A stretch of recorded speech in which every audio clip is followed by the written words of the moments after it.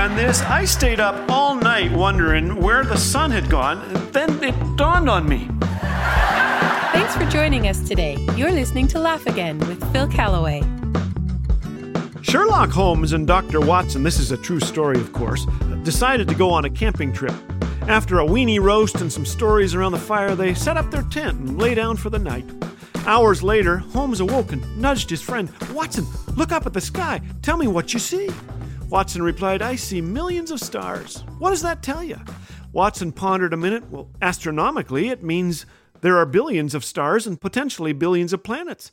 Astrologically, I observe that Saturn is in Leo. Theologically, I can see that God is all-powerful and that we are minute. Meteorologically, I suspect that we will have a beautiful day tomorrow. What does it tell you, Holmes?" Holmes was silent a minute, then said, "Watson, you idiot! Someone has stolen our tent." Well, as a child, I loved lying on my back on warm summer nights, looking up at the stars. The night sky is a perfect canvas for a child's imagination to scribble on. It sure beats an iPad. Were the stars looking back at me? What were they thinking? Could I reach them in a hot air balloon? My budding brain envisioned cities and civilizations out there, creatures with tentacles and big eyes hurtling toward us in flying saucers. Or perhaps the aliens would be cute and cuddly. Maybe one would land in my backyard and I could keep it as a pet. Sometimes my brothers pointed out constellations. That big cluster over there is Bert the water buffalo. That long squiggly line with the scoop on the end, that's the Big Slipper, I think. As the years passed, my fascination with the night sky continued to grow. I learned that our humble little Milky Way galaxy contains somewhere between 100 and 200 billion stars. And if you leave the Milky Way, you'll find billions upon billions of galaxies, so distant that you couldn't reach them in our fastest spaceship in a billion lifetimes. Smart people say there might be as many as 3 sextillion stars in the universe. That is 3 followed by 23 zeros. Our star, the sun, is so big you could just barely squeeze 1.3 million Earths inside it. But as stars go, our sun is just a little fellow. The largest star our telescopes have discovered is UY Scuti. If I was to name it, I'd call it Why You So Huge. If you wrapped a measuring tape around Scuti, it would have to reach 4.7 billion miles. That's 7.5 billion kilometers.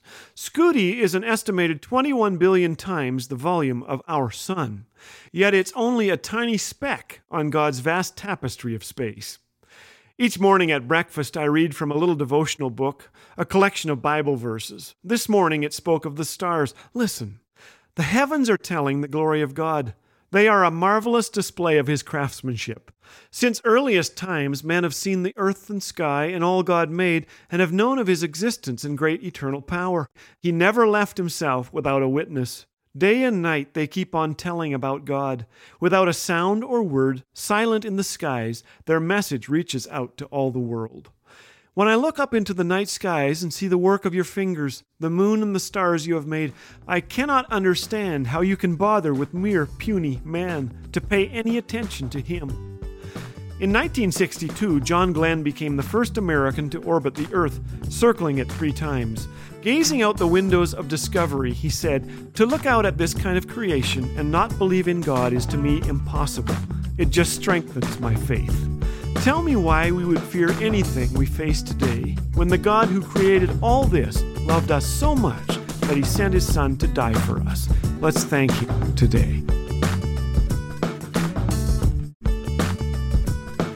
From birds to giraffes to geckos, these creatures are not just incredible, but wonderful evidence of our God's handiwork. Creation's Awesome Critters is a wonderfully illustrated 12-chapter children's book filled with activities, jokes, and Bible verses. This is a fantastic book bringing parents and grandparents together with their kids to learn more about God and His creation. To request your free copy today, visit laughagain.ca. Laugh Again, truth bringing laughter to life.